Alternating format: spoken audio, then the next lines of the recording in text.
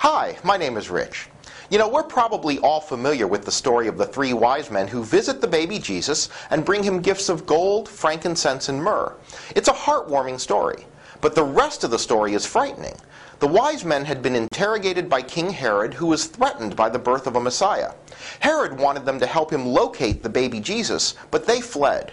When Herod realized that he had been tricked by the wise men, he went on a murderous rampage against all the babies of Bethlehem, hoping that Jesus would be among them.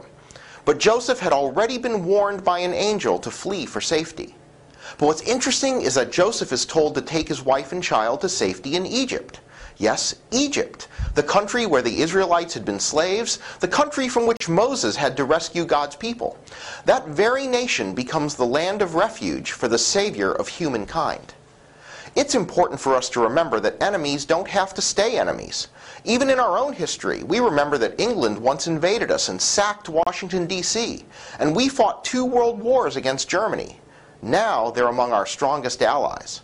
I wonder how we might change the trajectories of our lives if we considered how many people we aren't fond of might one day become our friends, maybe even best friends.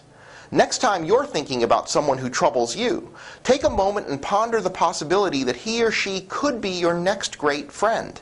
It might change your outlook on them and on life. See you on Sunday.